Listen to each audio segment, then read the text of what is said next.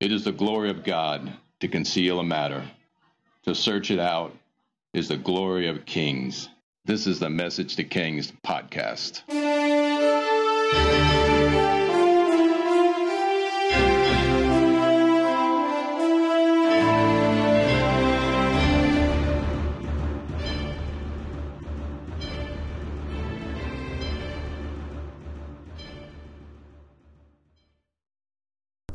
Episode 162, King Joash and the Restoration of the Line of David.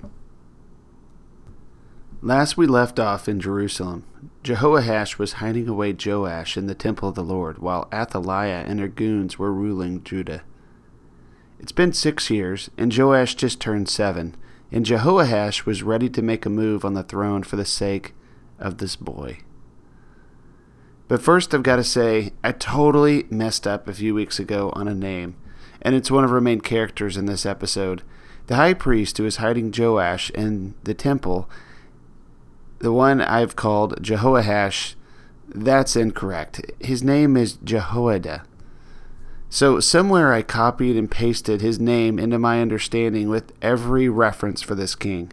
Jehoash was used in error for the high priest, Jehoiada. Not sure how that happened, except I just got confused with all the J names, I guess. Jehoash, which is actually the other name for Joash. Then there's Jehosheba, and then there's the high priest, Jehoiada. Too many J's. So from this point forward, Jehoiada is the high priest, and he's hiding away Joash, and he's ready to reveal him to the world.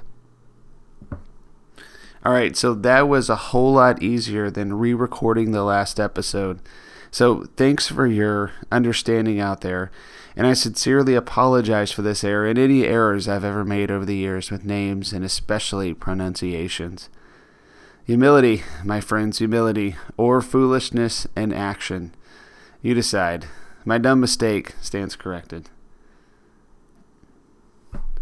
Alright, before we cover the biblical account, let's consider the intensity of what's going on in Jerusalem. The ancient high priest, Jehoiada, is about 100 years old, but he's wise. He knows death is standing at the corner if he missteps, but he knows he must take action for the sake of his people and his God. It is time for a secret to be revealed to the world, and Athaliah to pay for her treachery. Jehoiada is the man of the uprising, the high priest leading the rebellion. He contacts the military commanders and has them go throughout Judah. They're going to overthrow the queen. He tells all the Levites and the heads of the chief Israelite families and all the military commanders to meet them in Jerusalem. They come, and with the military commanders, Jehoiada plans his rebellion. Somehow, Athaliah has no idea what is going on. 2 Kings 11:4. In the 7th year, Jehoiada sent for the commanders of the units of 100, the Kerites and the guards, and had them brought to him at the temple of the Lord. He made a covenant with them and put them under oath at the temple of the Lord. Then he showed them the king's son. He commanded them, saying, "This is what you are to do.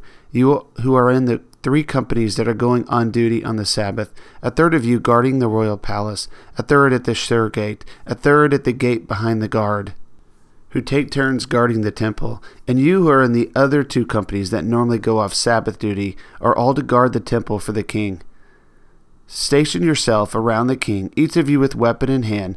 Anyone who approaches your ranks is to be put to death. Stay close to the king, whatever he does." The commanders of the units of 100 did just as Jehoiada the priest ordered. Each one took his men, those who were going on duty on the Sabbath and those who were going off duty, and came to Jehoiada the priest. Then he gave the commanders the spears and the shields that had belonged to King David and that were in the temple of the Lord. The guards, each with a weapon in hand, stationed themselves around the king near the altar and the temple, from the south side to the north side of the temple. 2 Chronicles adds more detail, a lot of detail. He ends up calling all of the Levites. So basically, before all the Levites show up, there's 3 guard duties of Levites for the temple. One is going to guard the king personally, another one the courtyard, and another one's going to actually have a broader reach. It's actually watching over the palace. Then he takes the military commanders and arms them with spears and weapons dedicated by David in the temple. These commanders completely encircle the courtyard, temple, the king, and the entire temple region and area. All of this under the nose of the queen, who seemed to be oblivious to what is going on. So there's a group of temple guards, but these guys aren't typically anything but like a show, or they're Levites. That they're not real military personnel. But in this case, Jehoiada pulls in others, even a group called the Kerites. And it's a bit of mystery who these guys are, potentially relatives of the Kerethites, which guarded King David in the day. Regardless, these are probably professionals, or men who didn't normally be at the temple. Jehoiada planned this thing to a T. He kept the child a secret and planned the revealing to a time of double guard duty to not alarm too many people, and then he pulled in some professionals and then surrounded the king with layers and layers of protection. Then he pulls out King David's arms and held them out. Jehoiada ordered them to kill anyone who approached them. The point here is that hundreds of men would die for this king if anyone tried anything against them. And then the moment that he revealed the new king to everyone, beforehand he made him swear allegiance to him, swear that they wouldn't tell anybody. And to make sure of his legitimacy, so that this coup goes off as easy as possible, Jehoiada the high priest had even the right to crown him. He's the high priest, almost acting like a prophet as well, with this anointing type action. Jehoiada crowns the king. This was done quite quickly at the entrance of the temple. People began to gather in great quantities, especially when they start hearing the shofars. The queen was probably lost in what was going on, and she shows up furious, determined, and angry. But before she realizes what is going on, or has her guards deal with it, she's surrounded by a mob and the armed men and dealt with. 2 Kings 11:12. Jehoiada brought out the king's son and put the crown on him. He presented him with the copy of the covenant and proclaimed him king. They anointed him, and the people clapped their hands and shouted, "Long live the king." When Athaliah heard the noise made by the guards and the people, she went to the people at the temple of the Lord. She looked, and there was the king standing by the pillar as the custom was. The officers and the trumpeters were beside the king, and all the people of the land were rejoicing and blowing trumpets. Then Athaliah tore her robes and called out, "Treason, treason." The queen, who wasn't ready for all of this, became surrounded by the mob, which now followed the rightful king, or was it the real king, who everyone thought was dead. Everyone rallied to his cause when they realized there was a legitimate heir to the throne of David. 2 Kings 11:15. Jehoiada the priest ordered the commanders of the units of 100 who were in charge of the troops, "Bring her out between the ranks and put to the sword anyone who follows her." For the priest had said she must not be put to death in the temple of the Lord. So they seized her, and as she reached the place where the horses entered the palace grounds, there she was put to death. Jehoiada then made a covenant between the Lord and the king and the people, that they would be the Lord's people. He also made a covenant between the king and the people. All the people of the land went to the temple of Baal and tore it down. They smashed the altars and idols to pieces and killed Mattan, the priest of Baal, in front of the altars. Then Jehoiada the priest posted guards at the temple of the Lord. He took with him the commander of the units of the hundreds, the Kerites, the guards, and all the people of the land, and together they brought the king down from the temple of the Lord and went into the palace, entering by the way of the gate of the guards. The king then took his place on the royal throne. All the people of the land rejoiced, and the city was calm, because Athaliah had been slain with the sword at the palace. All right, Athaliah has gone the way of her mother. Joash is now king in Jerusalem. To conclude this episode of Message to Kings, we've got another one of those incredible symbolic pictures that was drawn in this episode. When Jehoiada, he planned it perfectly, but also revealed a spiritual truth. Joash, who is a gift of God, is such a perfect representation of the value of you and me as God's creation. Check out the spiritual truths of Psalms 139, and let's compare it to this scene. Psalm 139, You have searched me, Lord, and you know me. You know when I sit and when I rise. You perceive my thoughts from afar. You discern my going out and my lying down. You are familiar with all of my ways. Before a word is on my tongue, you, Lord, know it completely. Isn't it interesting for the boy Joash, who was raised in God's presence in the temple? What an amazing place to grow up, even in secret. Check out the power of the next part and consider it when the army, the Levites, and the people surround the king. Psalm 139, 5. You hem me in behind and before, and you lay your hand upon me.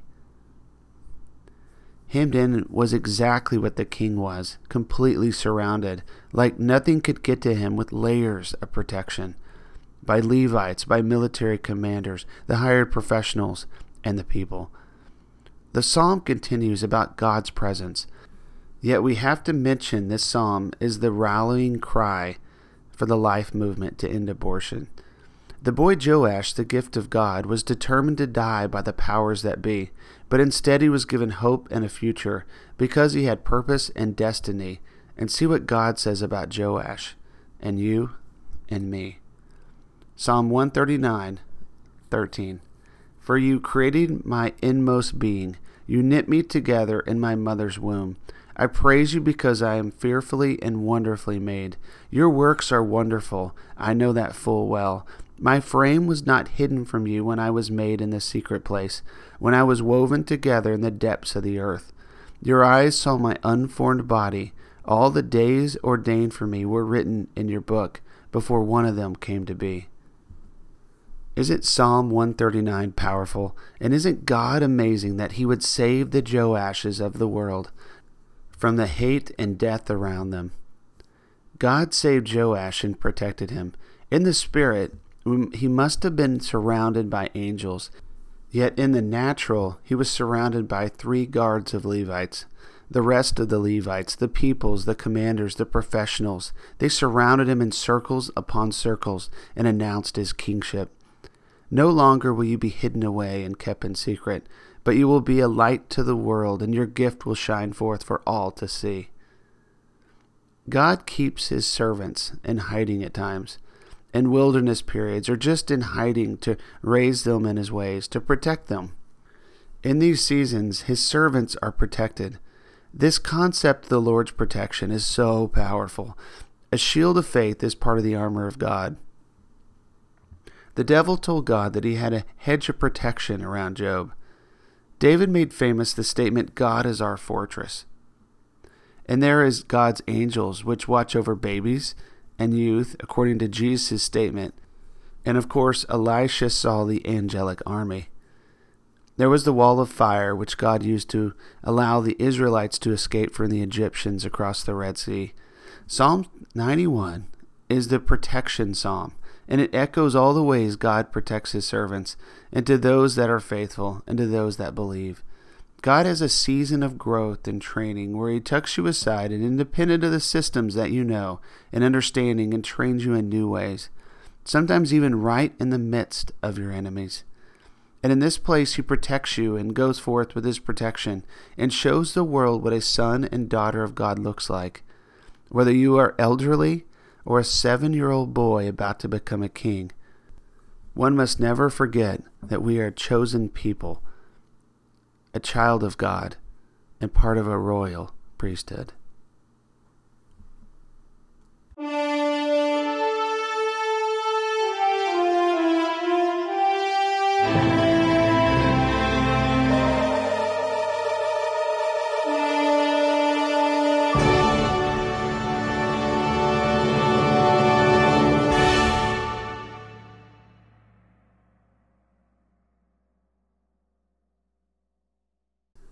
Thanks for joining us for this episode of Message to Kings. Feel free to visit the website, messagetokings.com, share the Facebook page, or if you want to chat, email us at messagetokings@gmail.com.